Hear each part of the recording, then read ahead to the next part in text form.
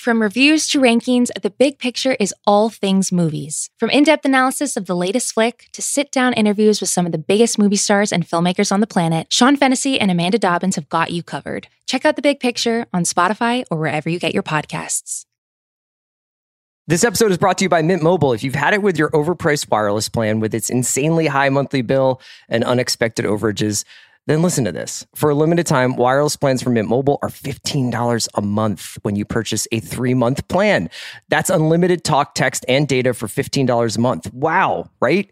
To get this new customer offer, just go to mintmobile.com/watch. That's mintmobile.com/watch. $45 upfront payment required, equivalent to $15 a month. New customers on first 3-month plan only. Speed slower, above 40 gigabytes on unlimited plan. Additional taxes, fees, and restrictions apply. See Mint Mobile for more details. This episode is brought to you by Viore. I love sports. I know you do too.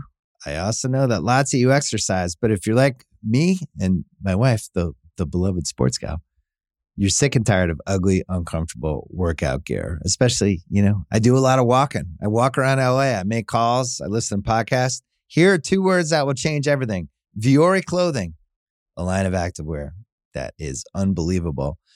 The best thing about Viore is you can lounge around in it. You can work out in it. You can go outside. You can go shopping down in your local wherever. And you never feel like you're either underdressed or overdressed. You're just comfortable. You can wear it when you're training, traveling, lounging around the house. Go get yourself some of the most comfortable and versatile clothing on the planet. Here's the deal. Our listeners get 20% off their first purchase at Viore.com/Simmons. Once again, VUORI.com/Simmons. I need supports to have to clear the room. Stand up and walk now. Hello and welcome to The Watch. My name is Chris Ryan. I am an editor at TheRinger.com, and joining me on the other line, he really should have read that release for Squid Game more carefully. It's Andy Greenwald! Do you think I would do well on that show, Chris? We're going to get way into that show and talk about how well you would or would not do on it, Andy. Today we're talking about Squid Game. We're also talking about Foundation. We'll talk a little bit Licorice Pizza and Sandman trailers. And then at the second half of the show, we will be joined by the Reservation Dogs creator Sterlin Harjo to talk about his wonderful TV show on FX and how much we've loved it. I guess we'll probably talk about that. That's not like a great question to be like, hey, we loved your show. Any thoughts on that? No, we're going to do the Chris Farley interview with him. We're just going to be like, remember that time you made a comedy for FX? Right. That was remember awesome. That Repo Man reference? That was amazing. I think our listeners can tell this is not often the case because usually we bank interviews and then we build the show around them. But today... We're just sitting anticipating Sterlin's arrival. So we don't know. We have a bunch of stuff to talk about today. I'm feeling a little punchy, and we switched fabric softeners. What? At your age, Chris? Well, we have I don't know. My wife got like these like artisanal fabric softeners, and we had like this one called Beach Laundry for a while. That was really nice. Right. And now I'm wearing my sweatshirt I washed with like basically cut grass. And let me tell you, it does what it says on the bottle. Like, I feel like I have got a mouthful of grass right now. Wait. I thought you had spent the weekend playing flag football, rolling in grass. No, nor am I listening to all of Sturgill Simpson's bluegrass records called Cutting Grass. It's just what it smells and almost like tastes like. I am speechless. People who listen to this podcast know I could generally you can press a button and I can talk about subjects I have not engaged with. Here's another thing about me is that I'm 10 years into my stay in Los Angeles, and there's been some ups and downs, but I still do laundry with an absolute vengeance only known to people who lived in New York and didn't have washer dryers. Oh, it feels so good. I agree with that. So I will just be like, this sock could be cleaner. Gonna throw it in there. Hold on. I actually have Gavin Newsom on the other line. This is a drought trap. It's an intervention. You've been punked, and we've all gone thirsty because of your actions. I just, you know what? I'm going to say something controversial. I'm not a believer in fabric softener. I don't use a fabric softener. I wasn't either. My fabric is plenty recently. soft. Yeah, I mean, it's really more of a perfuming action than it is like a softening thing. Are you a perfuming guy? I mean, again, this is a audio medium. You don't apply colognes and tinctures and oils to yourself, right? Like on special occasions, I'll wear a cologne. Do you? Yeah. Yeah, like a tobacco, kind of like muskier thing. Yeah, you didn't know this? No. I guess you never really get that close to my neck. Certainly not in the last year and a half. But that said, back in our prime time. When you used to give me the big Fredo Michael kiss. Yes, and back then you did have a heady aroma of tobacco, but that was natural. That was straight Camels, yeah. Scott, wow. No free ads. What a podcast already. I just wanted to loosen it up. Okay. Because we got some heavy stuff to talk about. We're talking about the fate of civilizations on this show today. We're talking about economic inequality in Korea. It's heavy stuff. It's psychohistory. Where do you want to start? You want to start with the trailers and build up to bigger shows? No, I think we should start with the Great Game. Because I actually think, and I don't know if I'm going to pull this off, but I'm going to try to do it. I actually feel like the Squid Game conversation and the Foundation conversation are one and the same. I'm not saying we need to only talk about them in relationship to each other, but I found them to be fascinating to consider collectively. Can I tell you something? Yeah. 100% agree. Yes! That's exactly what I was thinking. Yes, because what we're talking about here are the two pathways to mass market monocultural success, right? Now, obviously, neither show has achieved monocultural success, but one suddenly has a faster ticket to that promised land than the other, and not the one that I think a lot of people expected. And I think it's kind of an interesting snapshot of where we are with prestige TV at the moment, what happened this weekend. And just to set the table before we get into the individual shows, let's just say this. Foundation is a 50 or 60-year-old science fiction series written by the great Isaac Asimov. It has been it's beloved by generations. It's influenced untold science fiction stories and science, actual scientists' minds and brains have been expanded by it. Never adapted, considered unadaptable for many years. Apple went all in with Batman writer David Goyer through unspeakable amounts of money at this project, shepherded it over numerous years. Huge marketing budget. We've talked about it multiple times over the course of its development. Finally arrives on Friday with one episode expecting a lot of glory and a lot of attention for it because it was designed to get those things. And interestingly enough, the reviews really didn't come out until basically the episode was available on Apple, which correct? I think was intentional. I think that it was embargoed, which is not necessarily the kind of, and I don't know that for a fact. It just seems very much like that because generally big ticket. Well, I think you and I were both earlier. chatting on Friday and being like, have you seen any Foundation reviews yet? Yeah. So that's usually not a good sign when that happens with movies. I'd love to know what actually went on behind the scenes in terms of making it accessible to critics for TV review. But it was accessible. I just think you weren't allowed to review it. Right. It was available. So the screeners were out there, but you couldn't hit publish on your review until Friday. Mm-hmm. Squid Game is something I learned about, I think, Friday evening or Saturday morning. I don't know which came first. Did I turn on the Netflix box in the vain hopes of finding something to watch during, Friday night's regular fruitless search for new content? Or did I find out about it when, probably yours as well, our Menchies started filling up with people saying we had to check this out? Who can tell? But the speed with which a Korean language thriller that neither of us had ever heard of took over social media, and I'm sure by extension, just people's cues, people's viewing habits over the weekend. It's outrageous. It's not unprecedented, but it is an incredible demonstration of just where we are with TV and the power of Netflix to push something right in front of people's eyes, and then what can happen if it catches fire there. I think, I'll talk about Squid Game because I like it more. So me too. Let's start with that. Let me just get into that. As far as its sort of reception or its promotion, haven't seen something like this in this way since maybe Black Mirror, although there have been other examples over the course of the last few years where all of a sudden, not only are lots of people hitting us specifically up, I think lots of people, but like my buddy and old coworker, Donnie Kwok, was like, you guys have to talk about this on Monday. I remember when Black Mirror was on in England when it first started coming out, and I would see a lot of the English football people that I follow on Twitter talking about it on Sundays or whatever. And I was just like, why is everybody just like talking into my weekly Black Mirror Hellfest or whatever? And I'm just like very intrigued. And that was you used to have to really go and find illegal streams back then because there wasn't this transatlantic, streaming share going on. It's happened a couple of other times. It's kind of happening a little bit right now with a show that's on BBC called Vigil, which is coming on Peacock. But with Squid Game, this kind of reminds me more of like Fight Club and The Matrix, where I don't even know how to talk about this show without taking away anything from the sound of your jaw hitting the floor will be audible multiple times per episode. And we can get into some of what it's about. I don't want to give away too much because I think that part of the thrill is starting it and just being like, this show's about fucking what now?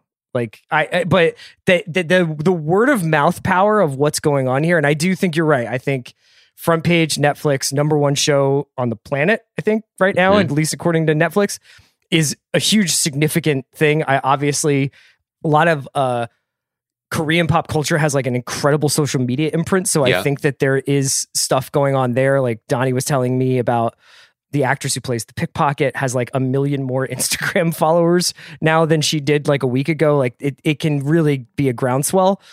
We can get into any of those things, but yeah, this is a real like, wow, it still works. Yeah. Like when a cultural thing catches fire, it can just be like for a week, it'll just be like, guys.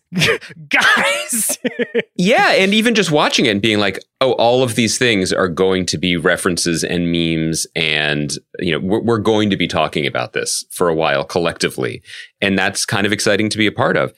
I think it's worth noting, as recently as a week ago, post Emmys, you and I were talking about our perception of Netflix and Netflix's role specifically in the American or North American TV ecosystem, and how chasing awards wasn't necessarily their bag anymore, and how talent relations in Hollywood was something that they really, really focused on as they were switching from red envelopes to something that's just baked into all of your devices. But they've turned away from that, et cetera, et cetera.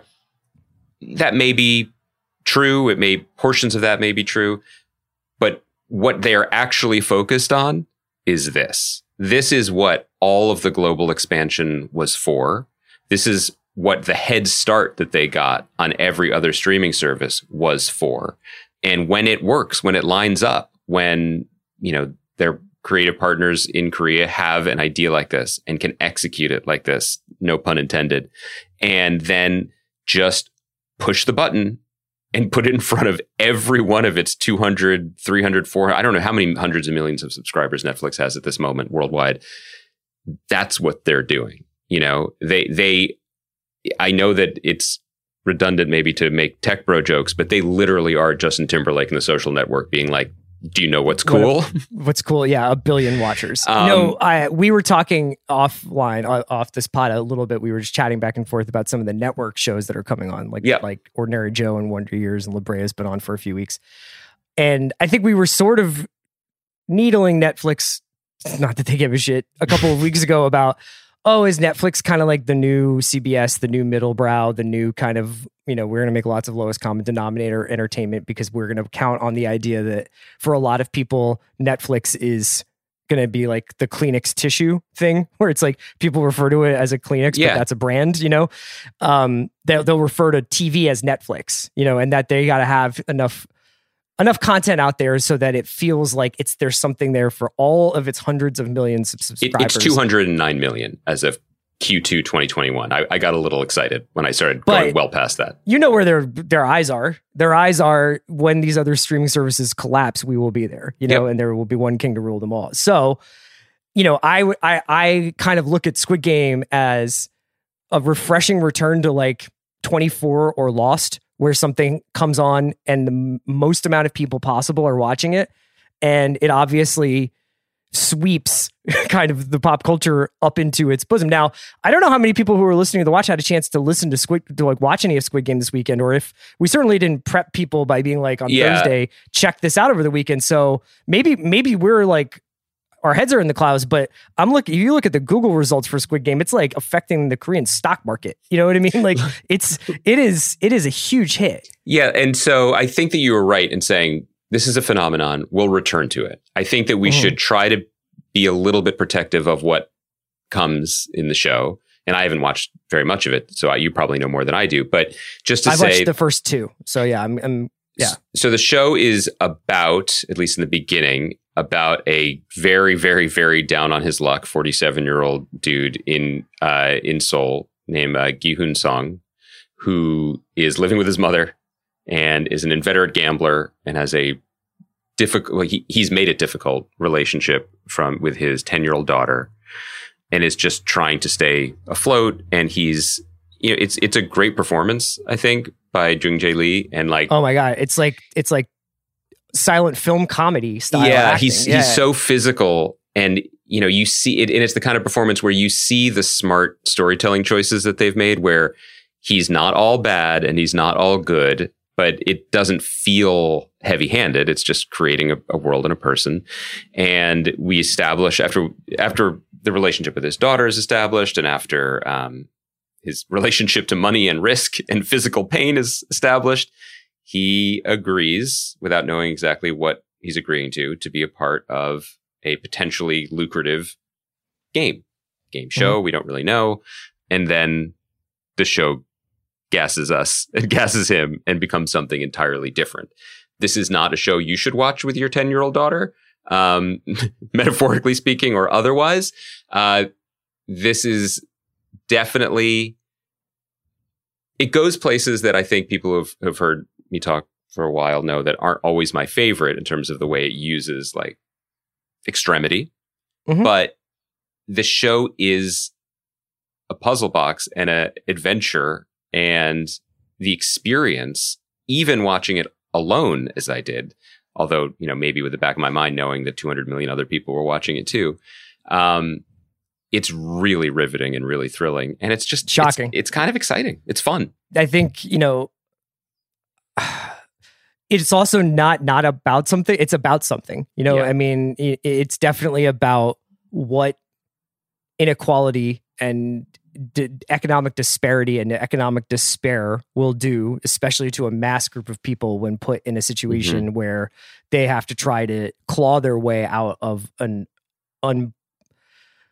basically an unrecoverable situation in terms of their debt that they are under in their society, and also just like the lack of prospects that they have.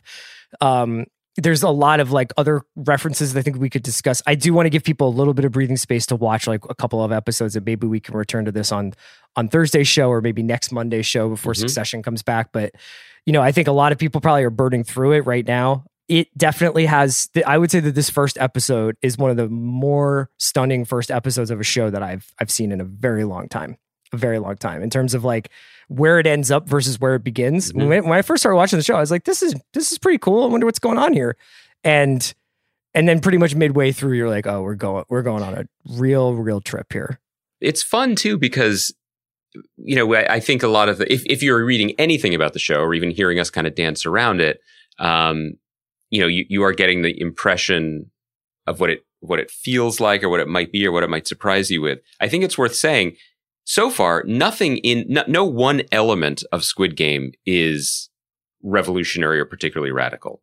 It pulls from threads that we are all culturally familiar with, whether they are episodes of Black Mirror, whether they are, honestly, the setup is pretty standard broadcast television pilot, mm-hmm. or whether they are, you and your buddies in middle school or high school musing about how the most dangerous game of all is man. These are all things that we know and we've seen. I don't know how they did it out at Friend Central, but that's not how we did it out at Friend Select. Well, you didn't warn people. My school is much more genteel. It's like fox, it's like fox hunting. Yeah. But for people. Yeah. But in Friend Select, you had the playground up on the roof, so you could just sort of like spot your prey around the city. No, I just mean, it's really a pleasure when all of the elements are sourced from elsewhere, but are brought together in an electric whole that feels very, very relevant to right now. And also the other thing about it, and I don't know where the season goes, and I don't know what will inevitably happen in future seasons, because obviously you have a phenomenon like this. After 3 days, there's going to be more in some form. Yeah. I really do appreciate that it's not Black Mirror's 60 Minutes musings. And I don't mean to use this opportunity to up one thing at the expense of Black Mirror or something, which I think is brilliant. I think that there's been a lot of like, what if screens are bad for us stuff. Yes. And so this episode could be a Black Mirror episode, but I'm very happy that it's not. I'm very happy that they are committed, at least in the early going, to some longer form emotional storytelling, just as kind of so we can feel it a little bit more than just sort of, nodding sagely, then turning back to our phones and ignoring everything we just learned. So I feel like one of the reasons why I react so strongly to Squid Game is that it's like you're kind of being taken by the hand and you're being walked into a swimming pool by the storytellers, and they're saying, okay, take a step. Is this how you were a lifeguard, by the way? Is this your own? You're fine. No, okay. But it's like, take a step in, the water's okay. You see, okay, take another step in, now we're swimming a little bit, we're treading water a little bit. And then in the last 20 minutes, yanks you underneath, which is right when you're like, okay, I'm ready to be yanked. And it's all guided and it's all story.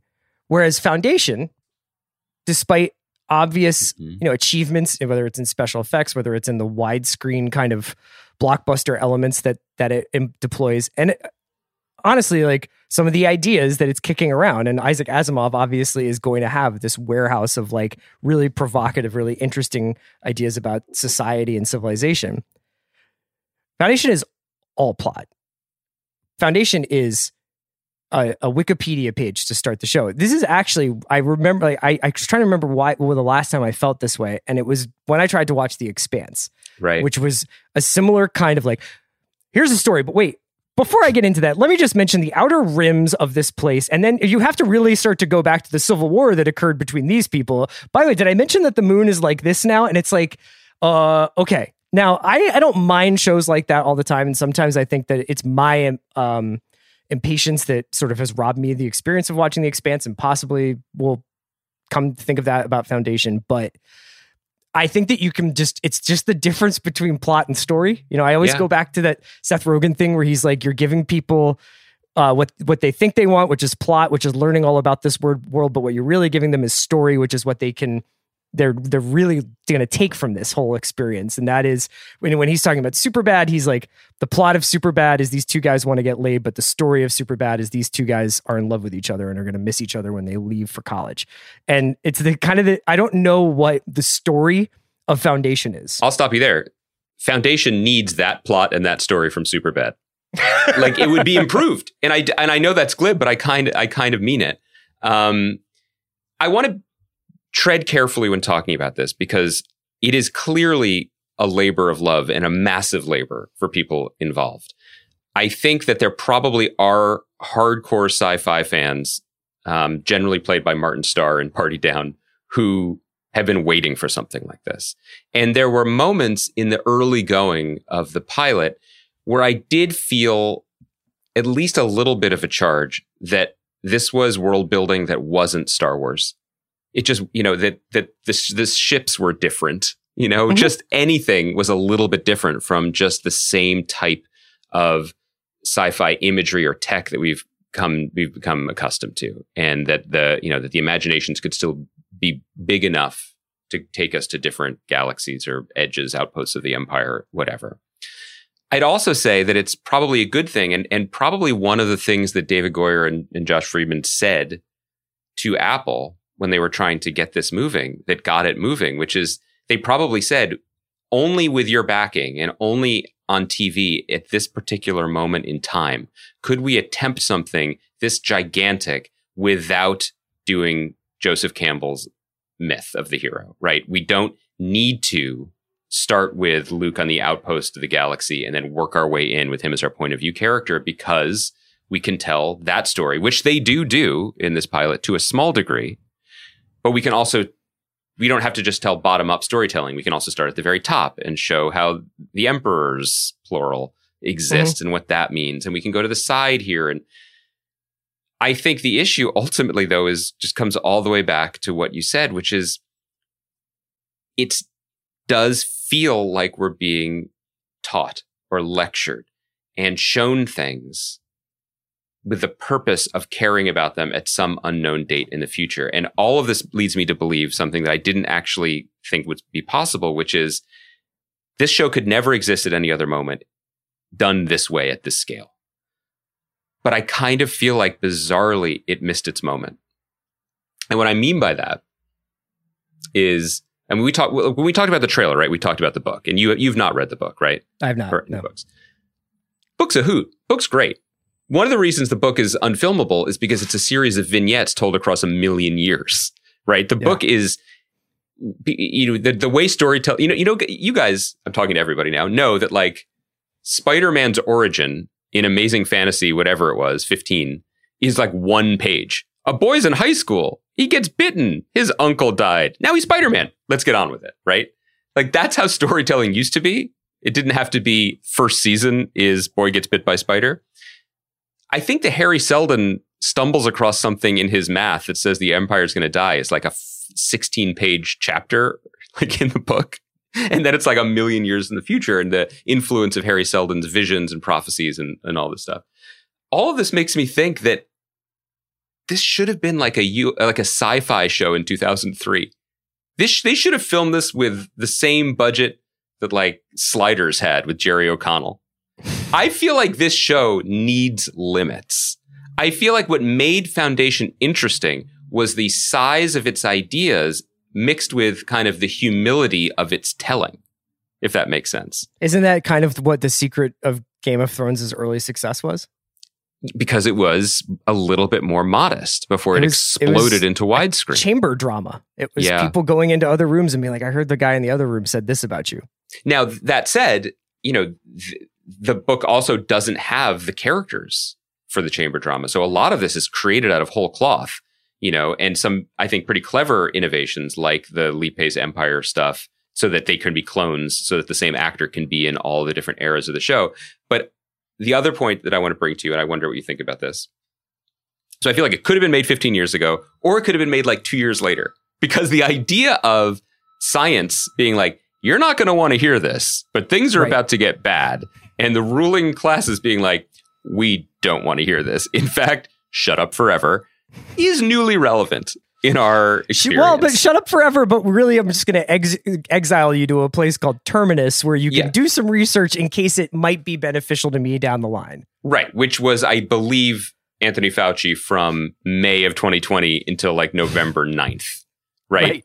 So that piece of it is kind of newly relevant and maybe interested, but the show kind of missed that thing. And instead, it's back to the kind of very familiar hard sci-fi posturing of like, they can't handle the truth, which I've sketched out for them. And then, emperors being like, let me explode the heads of fresco cleaners because it establishes that I am, maybe not the best person. So that's not recognizable humanity in a story that I think was based on a very specific post-World War II, we things can go super bad.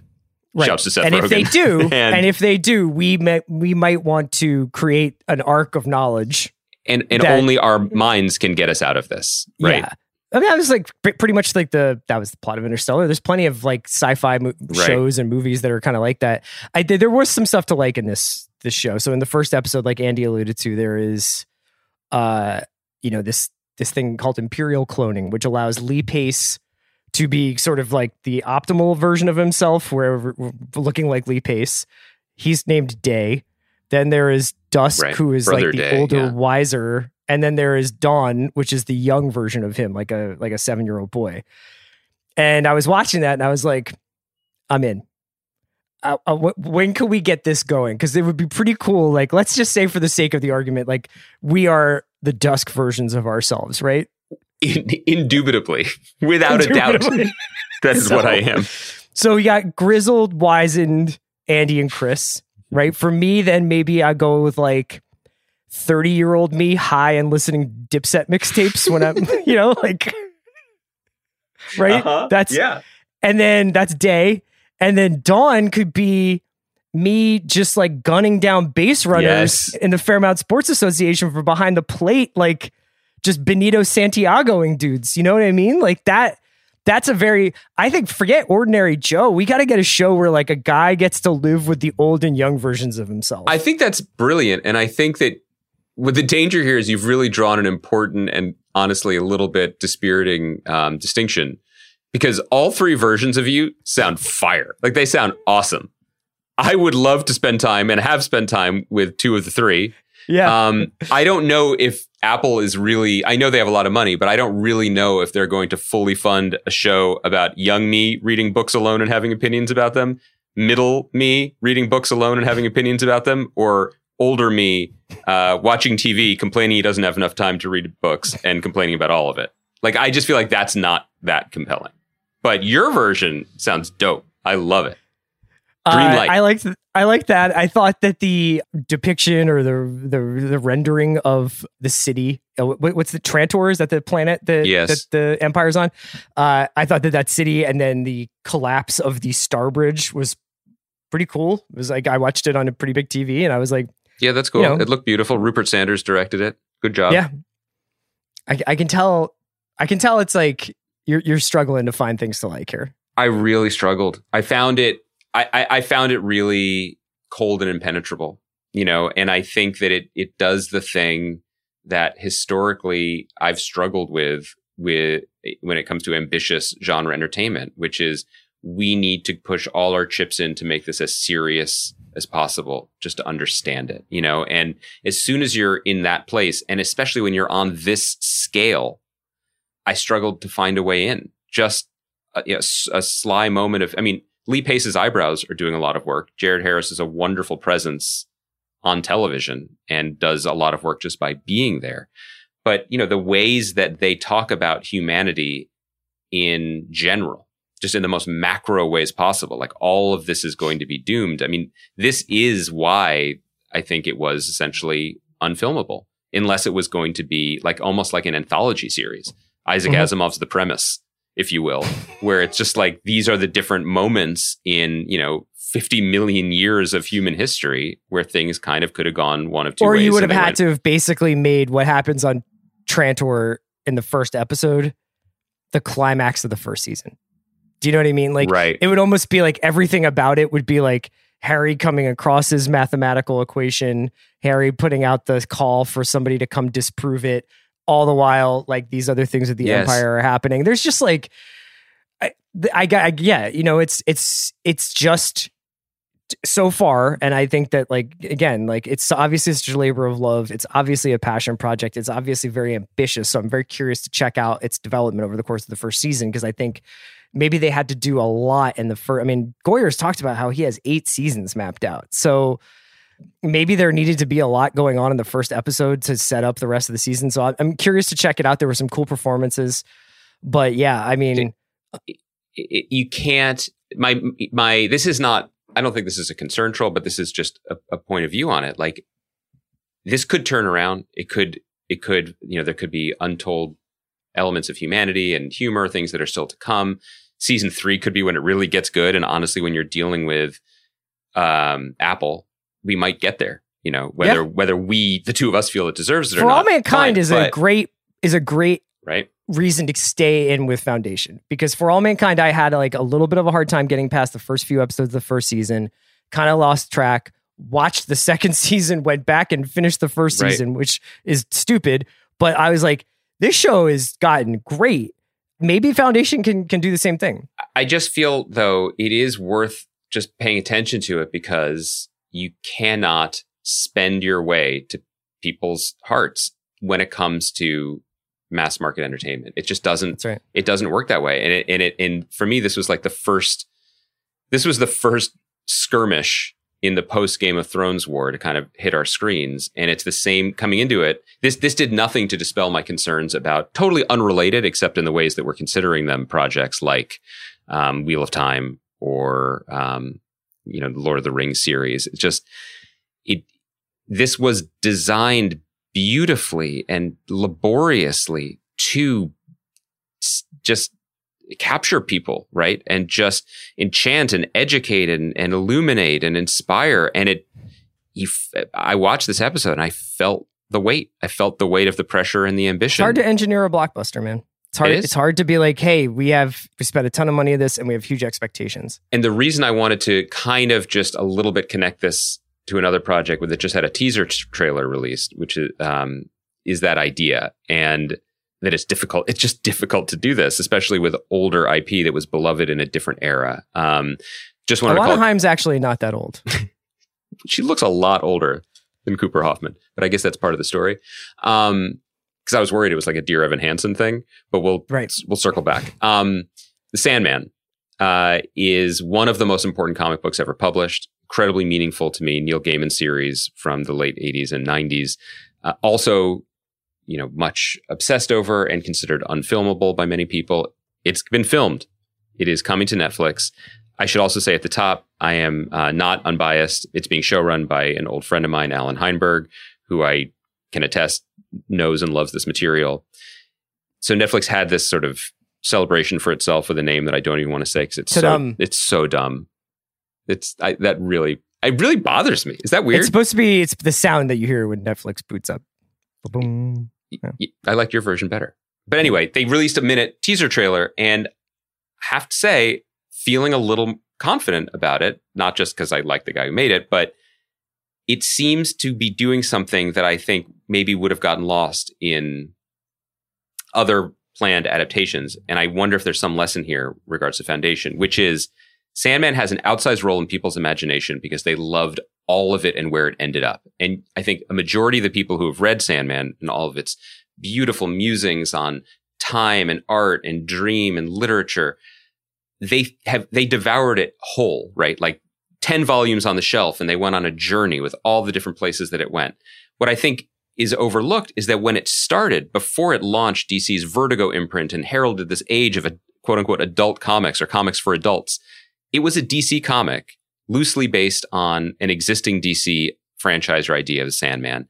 And the first 6 issues aren't that weird. They aren't that profound. These British guys capture an eternal spirit, the physical embodiment of dreaming. And then what? Right? And what I loved about the trailer and what it suggests about the adaptation is that Alan remembered that and is starting the show in the most plotty place possible, which I think is smart for these things. Before it goes into, there's later issues of Sandman are basically like, here is why William Shakespeare wrote The Tempest. I don't think you should start with that. Start with a dude with cheekbones like Tom Sturridge on the floor. You know what I mean? It's TV. And I think that's also the smart thing about having Alan do it, because not just that he loves comic books, but he spent years working on the OC and Grey's Anatomy. And there's a way to do this, and it's not necessarily, I'm going to show you the important weight of something that you have been denied for 60 years. But here, first you have to watch these 59 minutes. That seems backwards to me. Sandman might not be the right vehicle ultimately to make that point, but I thought it was an interesting contrast. I just want to know where the bar is that Charles Dance and Jared Harris go after their day on the set. And they're just like, what did you do today? I was like, oh, well, I know. I had an orb in front of me and I sort of gesticulated and an equation emerged in light and danced across the face of my young protege before I was arrested for crimes against the empire. And what about you, Chuck? Charles Dance is like, I threw an angel's feather up in the air and conjured one of the children of death.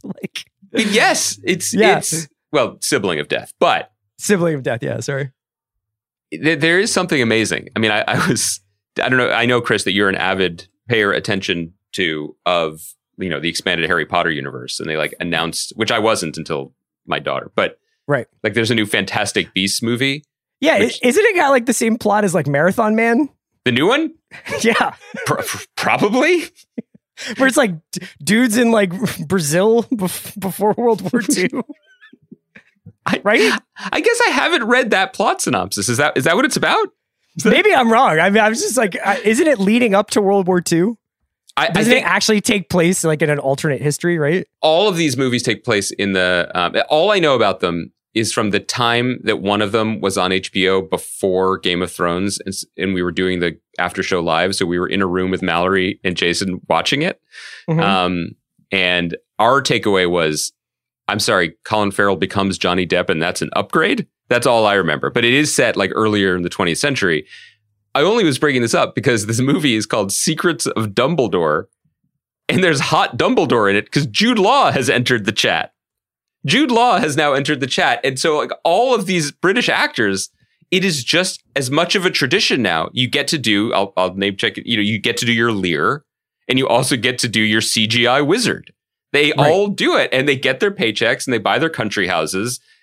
But it's just part, do you think that RADA, the school in London now has a course in just CGI bullshit? They're like, you're going to stand here. The ping pong ball is going to be here. They just want your accent. And if they don't, they should. And if should. If that's a business idea, you and I should investigate it. 100%. Teaching incredible, people who have been doing Pinter for 30 years would be like, here's the thing is Chris Evans is going to look at this tennis ball over on the wall. Here is the premise, according to wikipedia.org, of this new Fantastic Beasts movie. Several years after the events of the crimes of Grindelwald, the story takes place partly in Rio de Janeiro, Brazil, and partly in Berlin, Germany, and leads up to the Wizarding World's involvement in World War II. What? Yeah. With Grindelwald's power rapidly growing, Albus Dumbledore entrusts Newt Scamander and his friends on a mission that will lead to a clash with Grindelwald's army and lead Dumbledore to ponder how long he will stay on the sidelines in the approaching war. Okay, I'm allowed to say this. I'm not sure how many people of our listeners are. Just going by names, I feel like Grindelwald is on the wrong side of World War II here. Do you know what I mean? I feel like maybe he would be more of a target of World War II than one of the instigators. That's just my, back of the notepad scratching here. I thank you for telling me that, because one of the things that I said to my daughter when I said they cast young Dumbledore, and she was like, no, when she saw the picture, was I wasn't sure if she should be seeing these movies, because my understanding is, like the Harry Potter series, the characters age every year, and the level of intensity ages every year. Sure. Now that I know that this is basically the collapse of Europe and the beginnings of fascism in the wizarding world. It sounds like an Alan First novel. Yeah. I think maybe we should see it, but I think that it's probably best to keep her away from it. So thank you. You've done me a service. The only other thing we can leave Sandman there. Obviously the Licorice Pizza trailer came out today. I don't really know if we have a lot of takes. Here's my take. Yeah. Much like the David Bowie song Life on Mars, Paul Thomas Anderson is just good. Yep. This movie looks incredible, even if it is a mishmash of Dazed and Confused with Punch Drunk Love, with Inherent Vice, with a loving homage to growing up in the San Fernando Valley. I will be seeing this as soon as humanly possible in the most extravagant way possible, hopefully at the New Beverly, with 45 minutes of trailers and shorts beforehand and a giant cherry Dr. Pepper or something. It just looks awesome. It looks awesome. And Coops especially looks like he's having a blast. I hear everything you're saying, and I just want to counter it with a very, very humble and heartfelt, does it? Are we sure? Are we sure this looks good? I don't think it looks that good. What are you comparing it to? Here's the thing. This is already kind of a fraudulent conversation, because anything P.T. Anderson does, in my mind and in many people's minds, is worth seeing and is probably going to be better than almost anything else. I also am very much of the opinion that an artist of his caliber sometimes sit a couple plays out. Sometimes you don't always throw 100-mile-per-hour heat. Sometimes you throw the changeup, right? And you work out different muscles and you get some things out of your system, and then it leads you to the next thing. I am one of the minority of PTA fans who does not particularly care for Punch Drunk Love, but clearly he had to make Punch Drunk Love in order to make There Will Be Blood and The Master, et cetera, et cetera. Mm-hmm. I don't know what this is, and I found it sort of I didn't respond to it. I did not respond to the trailer. It did not make me that excited. It made me a little bit confused, because it felt like a heat check, Chris. It just felt like a heat check. He's done. Well, how can it be a heat check, but also, so are you saying this is the changeup, or are you saying this is the changeup? Right. So it would be more of a refusing to shoot from outside the paint. Not that you and I know anybody who does that. Right. I mean, when he could have dunked and instead just passed it, because he's done the 70s in the San Fernando Valley before. Mm-hmm. He's done love letters to cinema, right? He's cast two unknowns as the lead, which is interesting. I don't know. I don't know. Well, I think that if I have anything I noted, which is mostly just that like some of his contemporaries, be it Wes Anderson or maybe even Noah Baumbach, have settled into a type of movie that they make. This is where I was hoping you would go. Yes. I think that most people want Paul Thomas Anderson to be Stanley Kubrick, and that like every movie he makes is a huge cinematic event. I think it is anyway. And that it somehow generates a huge like conversation about like trying to unlock what it's about, trying to think about what he's trying to say with it. And when he makes a movie like, I don't know, like Inherent Vice or something that seems like a little bit more straightforward and comic and tender, that it's like, oh, do you just want to make stoner movies? Do you want to make cool stoner movies with good soundtracks set in 1970s California? And I'm like, I don't know. Is there like a surplus of good stoner movies set in California? Totally. There's a few of them, but like, I would just as soon take 5 more of those than like 5 more Foundations, I agree with you. I am very eager to see what this is. And I really, really, really, really hope that this is just me waking up on the wrong side of the futon in North Hollywood this morning. Like, and that it's actually great. Like it probably will be. I think it is a different conversation when you're talking about an artist like him, because, they're not all masterpieces, but everything is worthwhile and everything is part of the larger thing. And not many people get to make movies like that at all. And I think that your point about being one of the few auteurs and then wanting to change it up is a real thing. This is a digression that maybe we'll talk about more in full at a different point. But I was thinking about Colson Whitehead, who has a new book out, and his last 2 books, Harlem Shuffle, yeah. His last 2 books, The Nickel Boys and The Underground Railroad, which inspired the Barry Jenkins series, both won the Pulitzer Prize. And I was realizing that not only does he write a book basically every 2 years, but he just writes them in different genres effortlessly, and how rare that is. And when you compare it to someone like Jonathan Franzen, who has a new book coming out, every 8 years he delivers another like definitive 700-page opus about the American nuclear family, and different permutations of it. And what do we want out of ththese people? But I want a new P.T. Anderson movie. I am with you on it. I don't know. I don't know why the trailer didn't get me.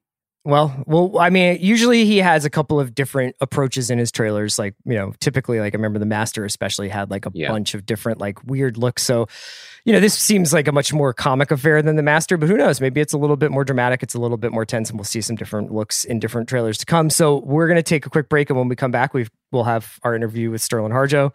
We'll also be back on Thursday. I think we're doing a regular show on Thursday. So yeah, it's next week that we have a mailbag. So we'll put out a call for mailbag questions shortly. Thanks for listening to The Watch, and please enjoy our interview with Sterlin. This episode is brought to you by Mint Mobile. If you've had it with your overpriced wireless plan with its insanely high monthly bill and unexpected overages, then listen to this. For a limited time, wireless plans from Mint Mobile are $15 a month when you purchase a 3-month plan. That's unlimited talk, text, and data for $15 a month. Wow, right? To get this new customer offer, just go to mintmobile.com/watch. That's mintmobile.com/watch. $45 upfront payment required, equivalent to $15 a month. New customers on first 3-month plan only. Speed slower, above 40 gigabytes on unlimited plan. Additional taxes, fees, and restrictions apply. See Mint Mobile for more details. This episode is brought to you by Viore. I love sports. I know you do too. I also know that lots of you exercise, but if you're like me and my wife, the beloved sports gal, you're sick and tired of ugly, uncomfortable workout gear. Especially, I do a lot of walking. I walk around LA. I make calls. I listen to podcasts. Here are 2 words that will change everything. Viore Clothing, a line of activewear that is unbelievable. The best thing about Viore is you can lounge around in it. You can work out in it. You can go outside. You can go shopping down in your local wherever. And you never feel like you're either underdressed or overdressed. You're just comfortable. You can wear it when you're training, traveling, lounging around the house. Go get yourself some of the most comfortable and versatile clothing on the planet. Here's the deal. Our listeners get 20% off their first purchase at Viore.com/Simmons. Once again, VUORI.com/Simmons. This episode is brought to you by Anytime Fitness. We're not all professional athletes, but we all have health goals. That's why Anytime Fitness gives you access to personalized plans and support from a coach. Plus, you can track your training, nutrition, and recovery progress with the Anytime Fitness app. just like the pros. With 24/7 access to more than 5,000 gyms worldwide, get more from your gym membership. Visit anytimefitness.com to try it for free today. Terms, conditions, restrictions all apply. See website for details. This episode is brought to you by Cars.com. When you add your car to your garage on Cars.com, you'll unlock access to real-time insights into how much your car is worth. Plus, view its historical and projected value to decide when to sell. So when the time is right, you can secure an instant offer from a local dealership or sell it yourself on Cars.com. Start tracking your car's value with your garage on Cars.com. Sterlin, Harjo, thank you so much for joining me and Andy today on The Watch. Reservation Dogs is one of our favorite shows of the year, and it's just been so awesome to talk about it over these last few weeks. And we're so excited to find out more about it by talking about it with you. Yeah, thank you. It's been good hearing your, I got sent the episodes as they were coming out, and yeah, it was really cool. Thank you for being fans. And, it's interesting because there were so many things that you got really spot on. I mean, specifically, I remember a Linklater connection, which is a big influence, and all of that stuff, all of that sort of independent cinema was a big influence on me. And also any films that involved kids hanging out, whether it's Dazed and Confused or Stand By Me or Goonies or The Lost Boys or Friday or, Boys in the Hood. It was all of that is what I was raised on, Yeah. And I hadn't seen anything like it in a while, I wanted to kind of shout all of that stuff out, but also it felt like the perfect vehicle. I mean, because native storytelling in film and cinema has been so behind to the point where no one even knew what the real life was like. And so in a way, it was so weird to be doing something that felt so radical that was just really telling the truth and showing regular people, And those references in those films felt like the perfect way to package a story about native kids, and kind of something that felt familiar, I think, to especially people our age, but also felt new in a way as well. So yeah, I mean, I appreciate all of your thoughts and references, and Yeah, I thought I caught the shot right outside of the scrapyard. I think it's in Come and Get Your Love, where before Kirk Scott does his little thing about string theory, where it's right out of Repo Man, where they're burning the stuff in the The director of that Black Horse Low from that episode is a big Repo Man. He's a cinephile, and so we talk a lot about. And it's great to have these friends that have these different perspectives and influences, because when I'm with Black Horse, it's Repo Man and Tarkovsky and Holy Mountain and El Topo, and then it's with Tosba we would talk Cassavetes, or we would talk driver license to drive, because it's this driver's license. So she literally at the end where there's a moment where Laura Dannon gets out of her car and kind of leans over on the car and is telling him that she doesn't mean toilet, telling Bill Burr. That was just a straight exact replica reference from License to Drive when he gets out of the car at the end and talks to Mercedes, I think. That's so good. Yeah. And it was and our first shout out is to Tarantino with the title.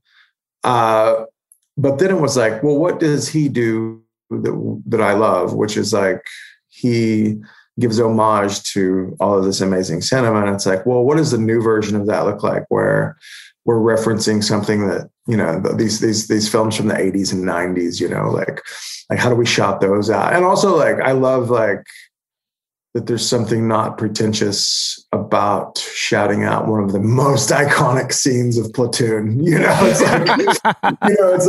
we're not trying to be we're not trying to change the world with these homages, but it's more about giving people something familiar and funny.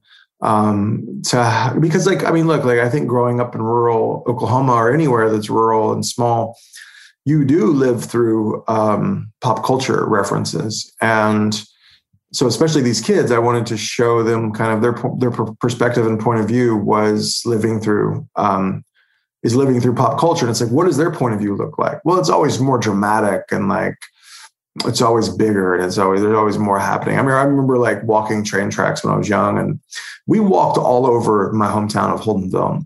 And, you know, in my mind, it was the town that Stand By Me took place. And it was like, any day now, we're going to find a dead body, or, you know, Kiefer Sutherland's gang is going to like track us down and find us, you know, and it felt like that, you know? And I think part of it is like creating your own fun, you know, like your own excitement in a small town. And for me, these kids do. It's like, you know, let's steal a chip truck. And, you know, it's just like you create your own mythology, I think. And that's kind of what I want to do with the show.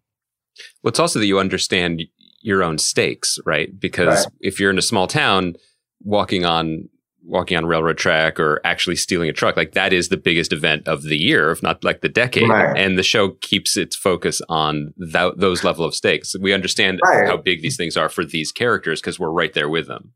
Right. And at the same time, they face the biggest stakes, which is death, you know?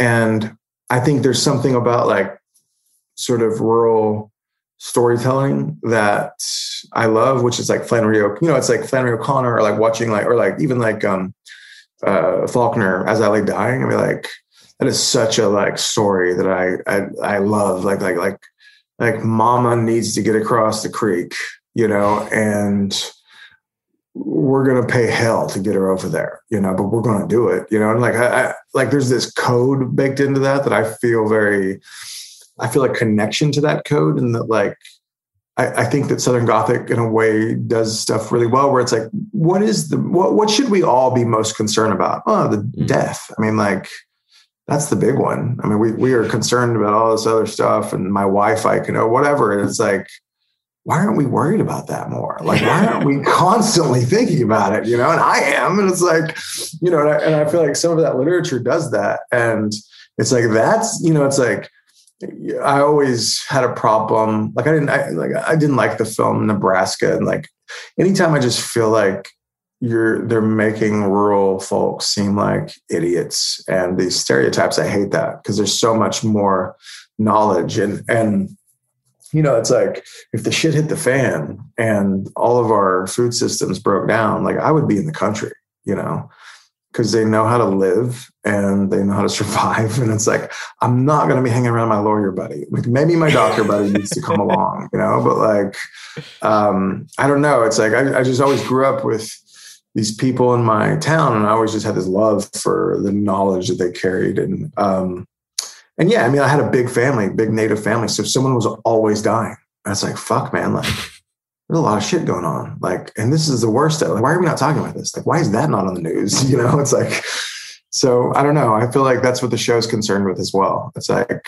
how death ripples through a friend community or a community at large, but also the humor of like how you sort of create your world and your drama as well. I guess I want to go back a little bit just in terms of the development of the show, just because, you know, reading a little bit about you, knowing about the films that you were making, you know, that you live in Oklahoma, stayed in Oklahoma. Yeah. And I heard you on Mark Maron's podcast talk about a project, you know, that went a little bit further down the road in terms of TV development. And ultimately, you know, your creative vision was not what they were looking for, right? Or that they expressed that in some way or another. Yeah. All of this to say, when this opportunity came about, why did FX have your trust? You know, just to frame it that way, like what were those early conversations like about what you were bringing? And yeah, well, the early conversation was Taika vouching for me, right? And that brings so much to the table. And you know, he's a beloved human being and artist, and they love him a lot there. And so, just the fact that he wanted to walk a project in that I had, and you know, that was enough trust for them. But then, you know, I did feel like at first, I think in any case that, you know, there's a bit of a like probation period where it's like, okay, hopefully this guy knows what he's doing. And I remember feeling when FX really, you know, it was once we started writing the scripts and I wrote the next 3 after the pilot. Taika and I wrote the pilot and then I wrote the next 3. That's before the writer's room started because we got shut down during the pandemic. when Taika was going to come direct to pilot. And so then I think like just them seeing how I crafted the next few episodes, the trust grew. But I mean, for the most part, it was like Taika, like my friend Taika vouching for me. And, we had just been old friends and had a similar sensibility and always read each other's scripts. And one day we came up with this idea, and luckily, and it was easy because we both had scripts that were sort of similar. Like my dad's a martial artist instructor since I was 4 in rural Oklahoma, still is to this day. And he started Taekwondo, and now it's more of a mixed thing. But and his name's Brownie. He's Uncle Brownie's named after him. And there's a lot of things that are similar. But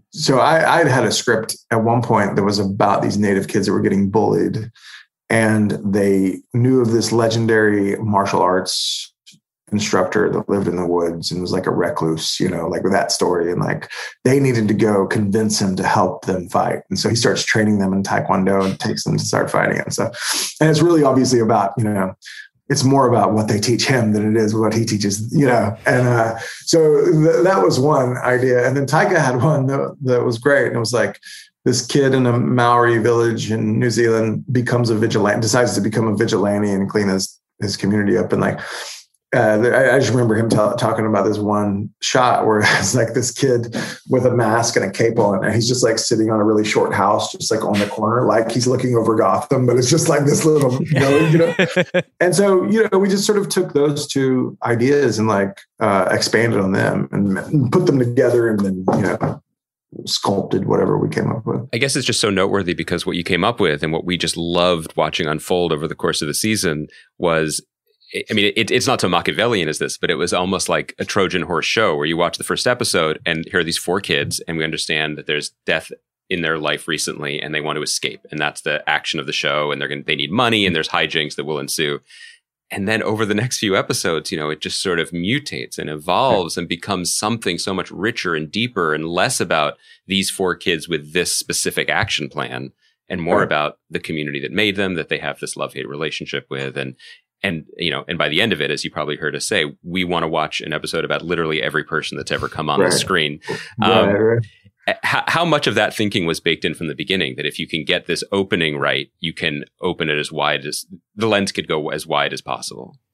It was interesting. I think some of that's basic writing, which is like, and always knowing that no one knows this world, like I have to hold, like there's not a lot of hand holding in the show, but like I had to go gentle into the first episode, it feels like. And part of that was not gentle, just dropping you into this like heist or whatever, and throwing out the slang. And like, I knew people would be unfamiliar with it, but honestly, like I learned a lot, I think, just from the English Office. Like I remember when I first watched that, and there was something about that really like struck a chord in me. I remember my cousin and I watching it, and there's, Native humor is very specific, but there's aspects of like that humor that felt native to me, like some of the rhythms. And I remember, like, I think like teasing's really big in Native humor. And like, also like what my cousin and I was trying to analyze our humor, and it was like, we love watching someone go out on a limb and really go for it and fail. Like, that's just like hilarious. And like, what is the English Office without that? It's David Brent wanting to be a comedian and like just failing all the time. And so, but I remember taking a couple of episodes to really the rhythms of that and the language, but it hooked me. Like once I did, it hooked me. And like, and I always thought that would be really cool to try to do that with Native show, because, in the Native world, that was such a conversation. It's like, man, like I wish there was a show with Native humor. Like someday you ought to do a show that shows our humor, it's different, and like, there's just constantly something that I thought about and was talked about. And I had a comedy group, and, and honestly, without that comedy group, we wouldn't have been able to do this show, because it was trial by error. It was like trial and error of like, what works, what doesn't work, like what do non-Native people laugh at, like we bomb a lot, like what, like how do we give them permission to laugh with us and not feel the guilt of genocide and like, just be in their heads, I was like, how do you do that? And so so whenever it came to the show, it was very just, it felt just like writing into a world, like how I would write into any world that no one was familiar with. And it was like, start in this way that we drop you in, and then just start kind of painting the portrait of this community. But the point was always to get to the hunting episode. Mm-hmm. You know, the point for me was like, we got to go through all this stuff and world building, but I want to get there. Like, I want to get to where I can do that, you know? And like that episode is just me and my dad hunting growing up. I mean, like, I literally, like, we used to hunt across the road and we didn't own the land, and, you know, some Texas ranchers bought it and I always thought it was ours, but it wasn't. And then, like, you know, I was like, you know, and then I remember all of a sudden the ranchers put cattle on the land, and then it was just like cows were everywhere. And then all of a sudden they bulldozed the whole thing. And like, but like there was a mythology to this land, and like this, I just didn't know when I was growing up that it wasn't ours. And I don't know, like, and those conversations, I mean, like, I think like, you know, not just native things, but like, there's not many episodes of hunting, you know, in TV. And there's a lot of people that hunt, you know, it's like, it's not that there's not that it doesn't exist. And there are people that feed their families in that way. And like, I wanted to sort of show that. And there was one trope that you always see in every show where there's a hunting thing happen or movie. They always like line up the crosshairs on the animal, and then they feel sorry for it. And they do the deer hunter thing. They don't shoot. Yeah. And so that's why I have her at the end, line it up, look at it, turn her, like pick her head up and look at it, and then go back down and drop it. You know, it's like, I just wanted to do the opposite of that. And so, but like, one of the things that I wanted that episode to be about was like, when you're in the woods hunting, you know, my dad would always say, like, it's not about killing an animal, like, it's about being in the woods. And what you realize, I think, is that it's therapy. And it's like, and if you're with a parent, it's a way that you get to get away from everything and talk. And so for me, Willie, Jack, and her dad, it was like this place where they could safely go and be alone and finally sort of talk to each other about how they feel about Daniel. And so for me, it was like always trying to get to those episodes, you know, but the other episodes I felt like were essential to get us there. And what's interesting now is like, well, now we kind of broke this thing up. And I mean, like, I wanted, like, another episode was like, I want to get to where people will accept the deer lady, you know, because that's something that I grew up with, like, knowing. And one thing that Tyke and I talked a lot about was, you know, in our communities, in indigenous communities, that supernatural stuff isn't discussed like in a precious way. It's just matter of fact. And you don't question it. And it's just like, yeah, like, you know, I've heard that story of like every community, everyone that I know from all of these tribes has a story where their uncle picked up a hitchhiker and saw that she had hooves. And, you know, it's just like, it's these like legends, and it's like teaching people how to be, and warnings and all this stuff. And it's parables, and, you know, it's mythology, and but like the way that it's approached in our communities, it's just truthful. Like, it's just like a fact. Like, you know, there are things out there that we don't understand. And I wanted that to be the feeling in this show where I can do that. Like, I can show a woman that has hooves as feet, and the audience will go like, okay, we're in, like, we're still in, you know?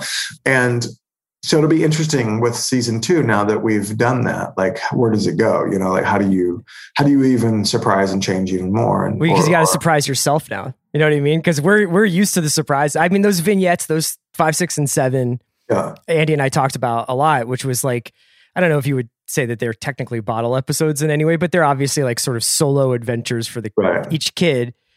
And you could look at those as digressions or something, but they actually are in some ways more essential than any of the other episodes, because you once you finally find out what actually happened with Daniel, like, you've been prepared for that moment because you understand how it's impacted all of those kids individually in such a profound way.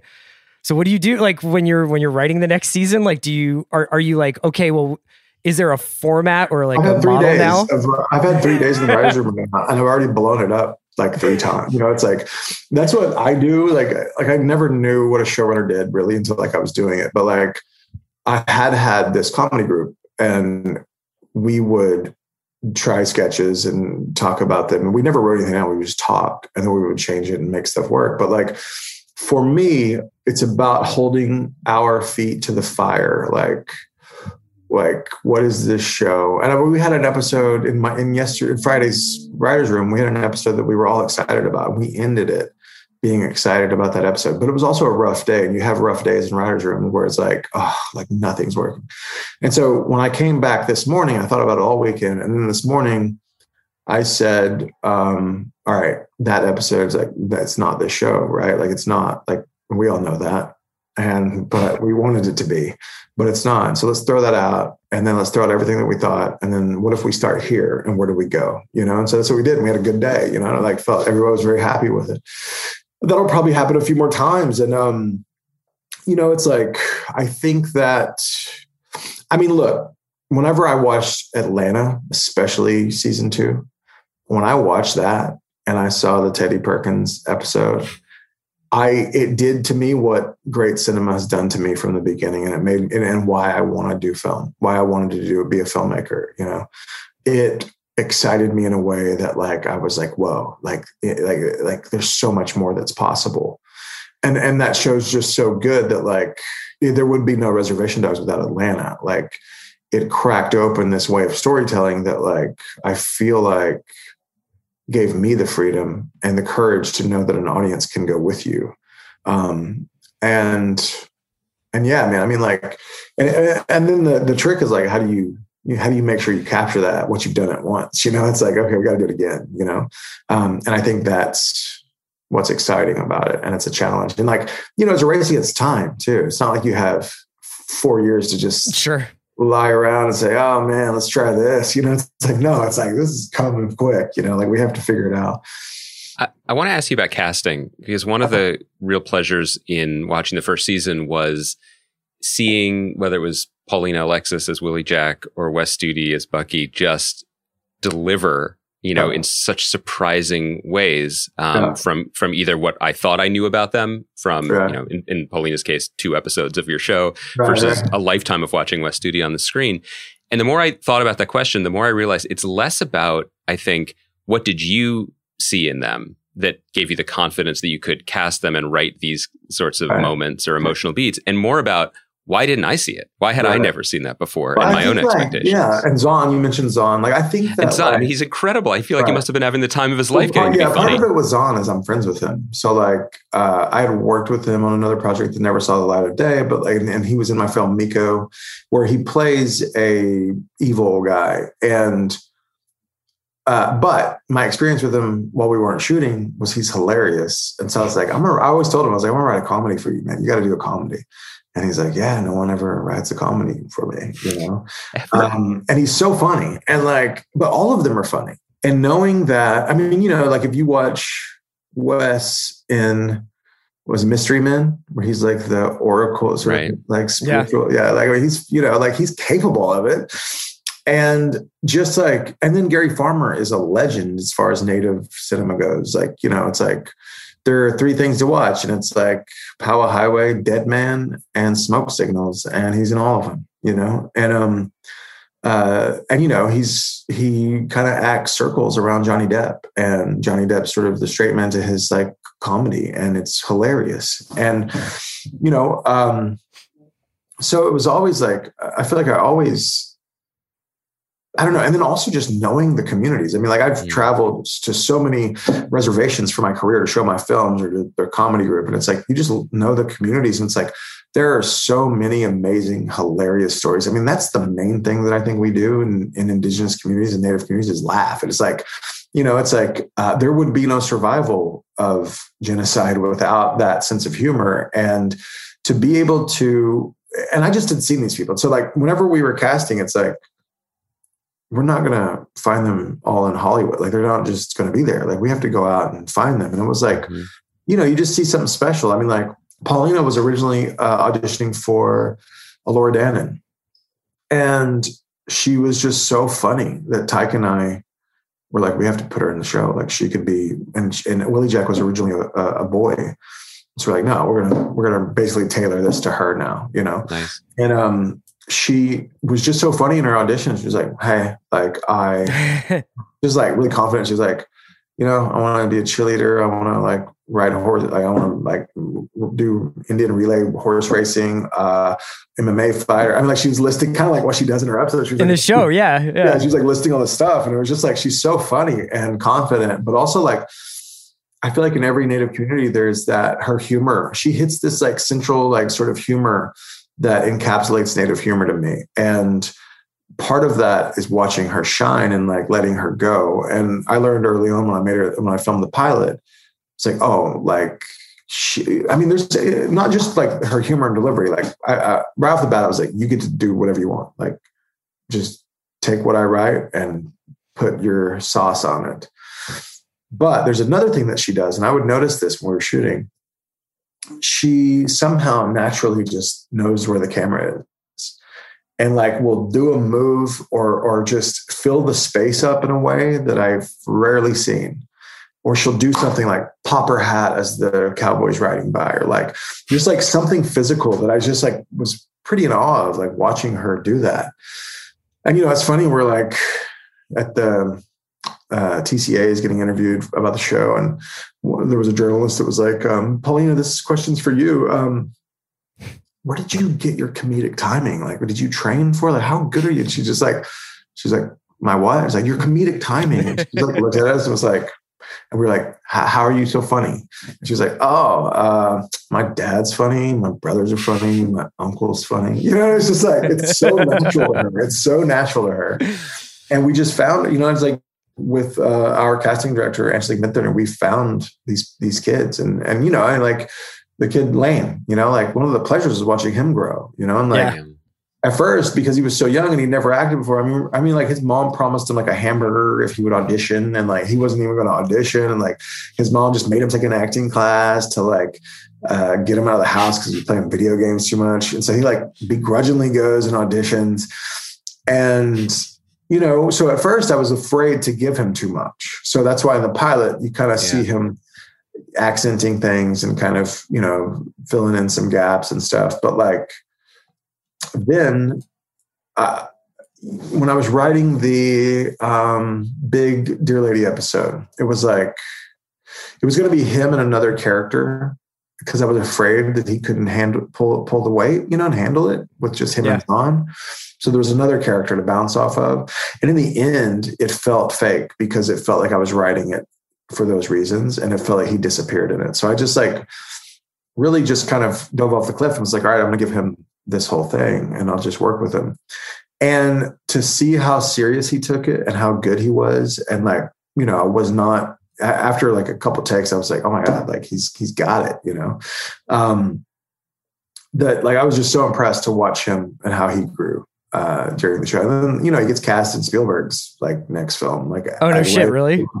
Yeah, he's like it's sort of the one that's based on his childhood. Yeah, the Seth Rogen one. Yeah, he plays Spielberg, one of Spielberg's childhood friends. Like just cast him. I guess so he's working with Spielberg now. Like that's pretty cool that you grow up watching things like Spielberg movies. And now he's checked out your show and Spielberg movies. taking ideas and actors. I know, man, that's exciting. Like it's funny. Like I think. I don't know. There's something about those films. I mean, like, look, like I, if you see my other films, they're darker. Like they're darker. I mean, like, and one's a thriller, and there's a lot about death, but there was always humor in them. But with this show, it was more of a shout out to that type of cinema, like Spielberg and like that 80s and 90s stuff that was like, I don't know. There's something. I feel something very nostalgic about it. And I feel that way in the show, it's like, and, Friday, I always love Friday. Like Friday, it's like when you're talking about South Central LA, it's always sort of framed in this way that is like super dangerous. And, and there's probably aspects of it that are, but also it's a community, and the way that they present that in Friday, it's a comedy, right? And like, you have to present it in a way that it is. And it's a celebration of this community and survival. And I remember like, that was a big reference whenever we were looking at the neighborhood and the homes, because I think in a lot of like stories about Native people, there's the tendency to try to like, I don't know, it's like just this poverty porn where it's like, oh, let's look at how poor everyone is. And it's like, that's not how it is. Like there might be one person with shit in their yard, but like, next door, there's going to be someone that plants flowers and keeps it very clean, like it's not like, it's, I don't know. And so I would reference that neighborhood and the pastels and the colors of those homes in Friday, whenever we were talking about the design and how to design these homes. And yeah, I mean, I just think like, and also I think like giving homage to those films and that type of cinema was not expected. It felt new to me. Right. Yeah. The flip of what Andy's asking about some of the casting choices you made, I guess it could also be said because you saw, I don't know if it's like pathos or whatever, but like Bobby Lee and Bill Burr, and like I saw you on Tiger Belly. That was really cool. And I thought you found like a side of Bobby that if you watch Tiger Belly, you kind of see this bedraggled kind of, like guy who's going through it. But maybe if you saw his comedy or if you saw him on Mad TV, you wouldn't know that he is like that.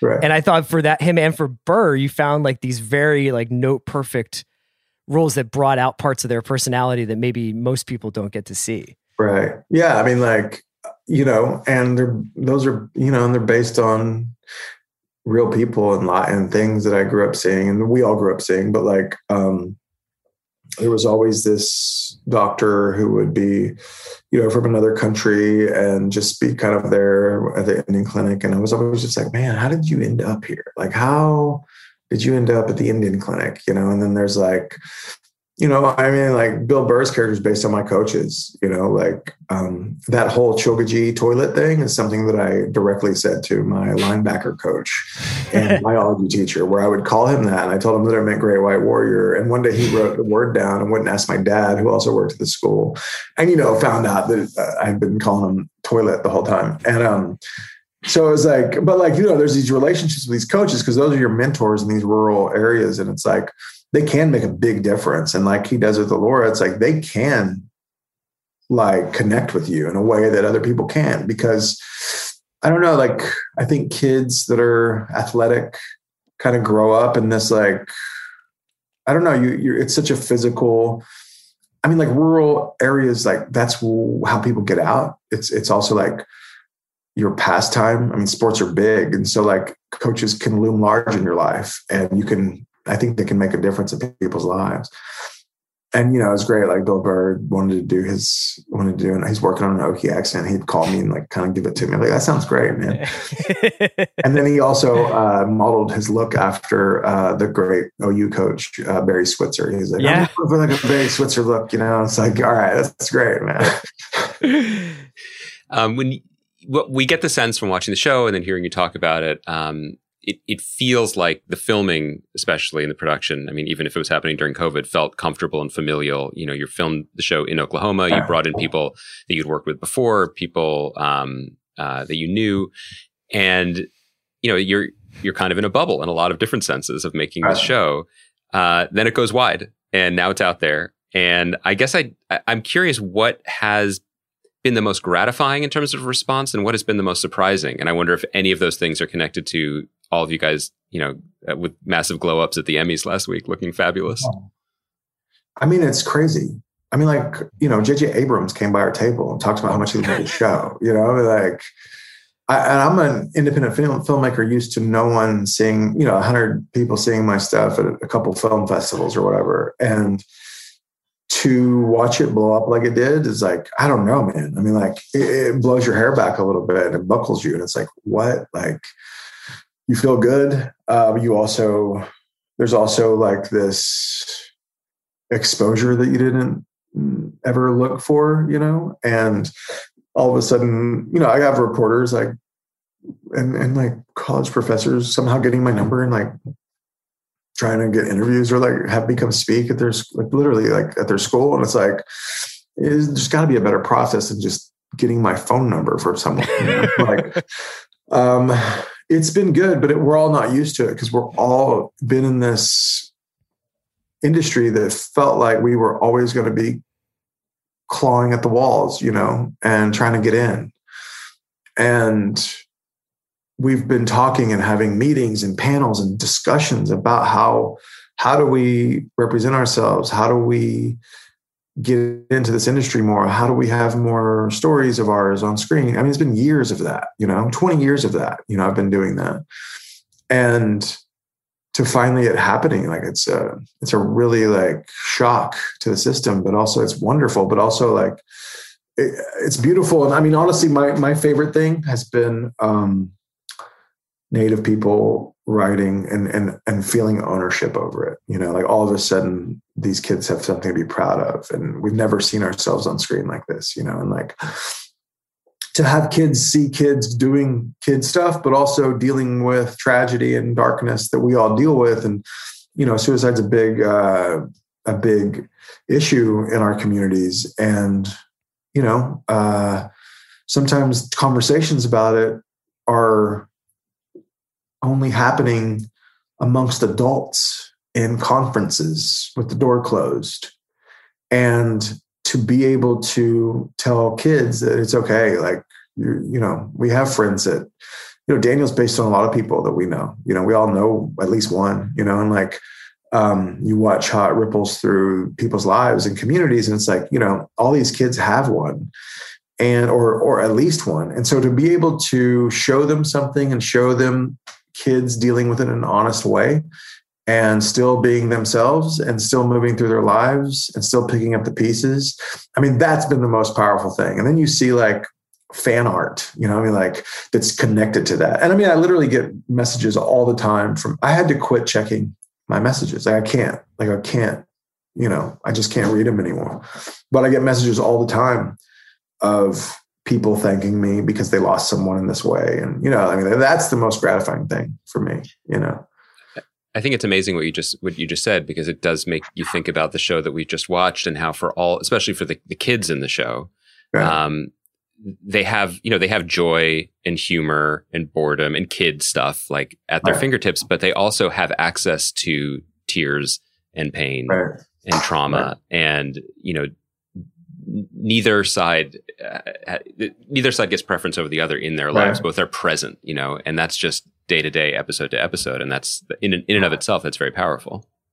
Right. And, you know, I always love shows that respect kids in a way that like let them be kids, but also can show them dealing with tragedy in a way that's like not a way that an adult would, you know, it's like we just I think people of different ages deal with stuff differently. That's why I like, you know, I think Leon's kind of a big kid too. So to see him and Willie Jack kind of bond in this way over Daniel, I don't know. Like I wanted to show that. I wanted to show like a good dad, you know, and like, I don't know, like, and also the kids deliver on those emotions. I mean, like just the acting and like, you know, Devery Jacobs, I mean, you know, that was tough, like doing all of that stuff in the Bill Burr episode where she had to sell the fact that she found him. But I've known her for a long time, and I've known her as a really good actor, and like, she's not had the opportunity as much, you know, just like like everyone in the show, like all they needed was the opportunity. You know, it's not like they've just been there.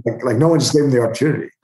I wondered, and this is, we can wrap up here, but you spoke before about the mixed emotions of the reception and the success. And I kind of wondered what this felt like for you, because for me and for Chris and for others, you know, it's so exciting to watch a show because it's like, oh my God, you know, I don't want to use an oil metaphor to someone in Oklahoma, but like, you know, but like you hit a gusher, like there's endless amounts of story here and pathos and perspective and things that, you know, we don't see on our screens or in our lives where we live. And then the flip side of it is these are stories from your life. These are people you know. And as you said, you've been trying to tell them, and you know, everyone associated with the show has been trying to tell them, and people haven't been listening. Right. I mean, that's the thing is like, over the years, I've always known that if we got the shot to do what we could do, because I mean, you know, we're in these communities and we're hearing these stories, and that's all we do is to tell stories. And it's like such a storytelling culture. And there's so many amazing stories. And after a while, you just think like, well, they don't want to hear them. Like they just don't want to hear them. But then you realize now, like I realize now, they just didn't know what we had. Like no one had the opportunity to say, hey, look what we can do. Look where this stuff goes. You know, it's like, look how far and wide it goes and weird it can go, you know, and surreal it can go. It's like, and what's funny is like none of the writers in season 2 or season 1 look at season 1 of Reservation Dogs and think, wow, I don't know what this world is. None of them. They're all just like, this is totally stories from home. Right. You know, like there's so many more, and this totally tracks as the truth, you know? And I think that that's exciting and fun to see, like, where can we go? You know, we can go crazier, you know? We're so excited to see where it goes. Well, thank you all for your support, man. It's been great. Yeah, man. Thank you so much for joining us. The only thing I still have to know, wait, Chris, I'm sorry, I got to step over you. You heard me say it, maybe, Sterlin. Is shit ass a thing? Is that a thing? It definitely is a thing. And like, it actually came from Zahn. Like Zahn was learning. But like, it is a regional thing. And I've heard other people talk about how much it was said when they were children. Like, I hadn't heard that since my grandma called me that. You know, like I heard a lot of that. And so I don't know how far it reaches, but like it reaches as far as Matt Saracen's grandmother. That's how far it reaches. Right. So it's a regional thing. Because here I am thinking it's like it's the limits of our imagination. I'm like, we've reached the limits of cursing. We're done. There are no more permutations. It's so great though. It's such a great, like, it started with Zahn throwing it in one time. And I just started adding it. And like anytime that we could get it, it was like, we even had a game that we played that my friend started on the crew that was like, that my girlfriend started on the crew that was called Shit Ass. And it was like, when we were shooting, we would write shit ass on a piece of tape. And while people weren't looking, it was like this game that just like, so not only is it stressful making a TV show, but it's like, let's bump the stress up even more. You might have a shit ass sticker on your back. You know, it was just like the best, but like seeing everyone say that in the show, it just like cracks me. I mean, like, what's funny is like everyone has that experience where it's like, oh yeah, my grandma said that, or my uncle used to say it to me. And so all of them say it like they've been saying it for years because they've heard it so much. It's great. Even though, the old white couple in the beginning of where they hit the deer, it's like, she screams, will you quit being a shit ass? She says that so smooth. It's great. It's the beauty of the show, man. We're so grateful for the show. Thank you for taking the time to talk to us. Thanks, man. Really Take excited care. what comes next. Thanks a lot, man. Yeah. Good luck. See ya.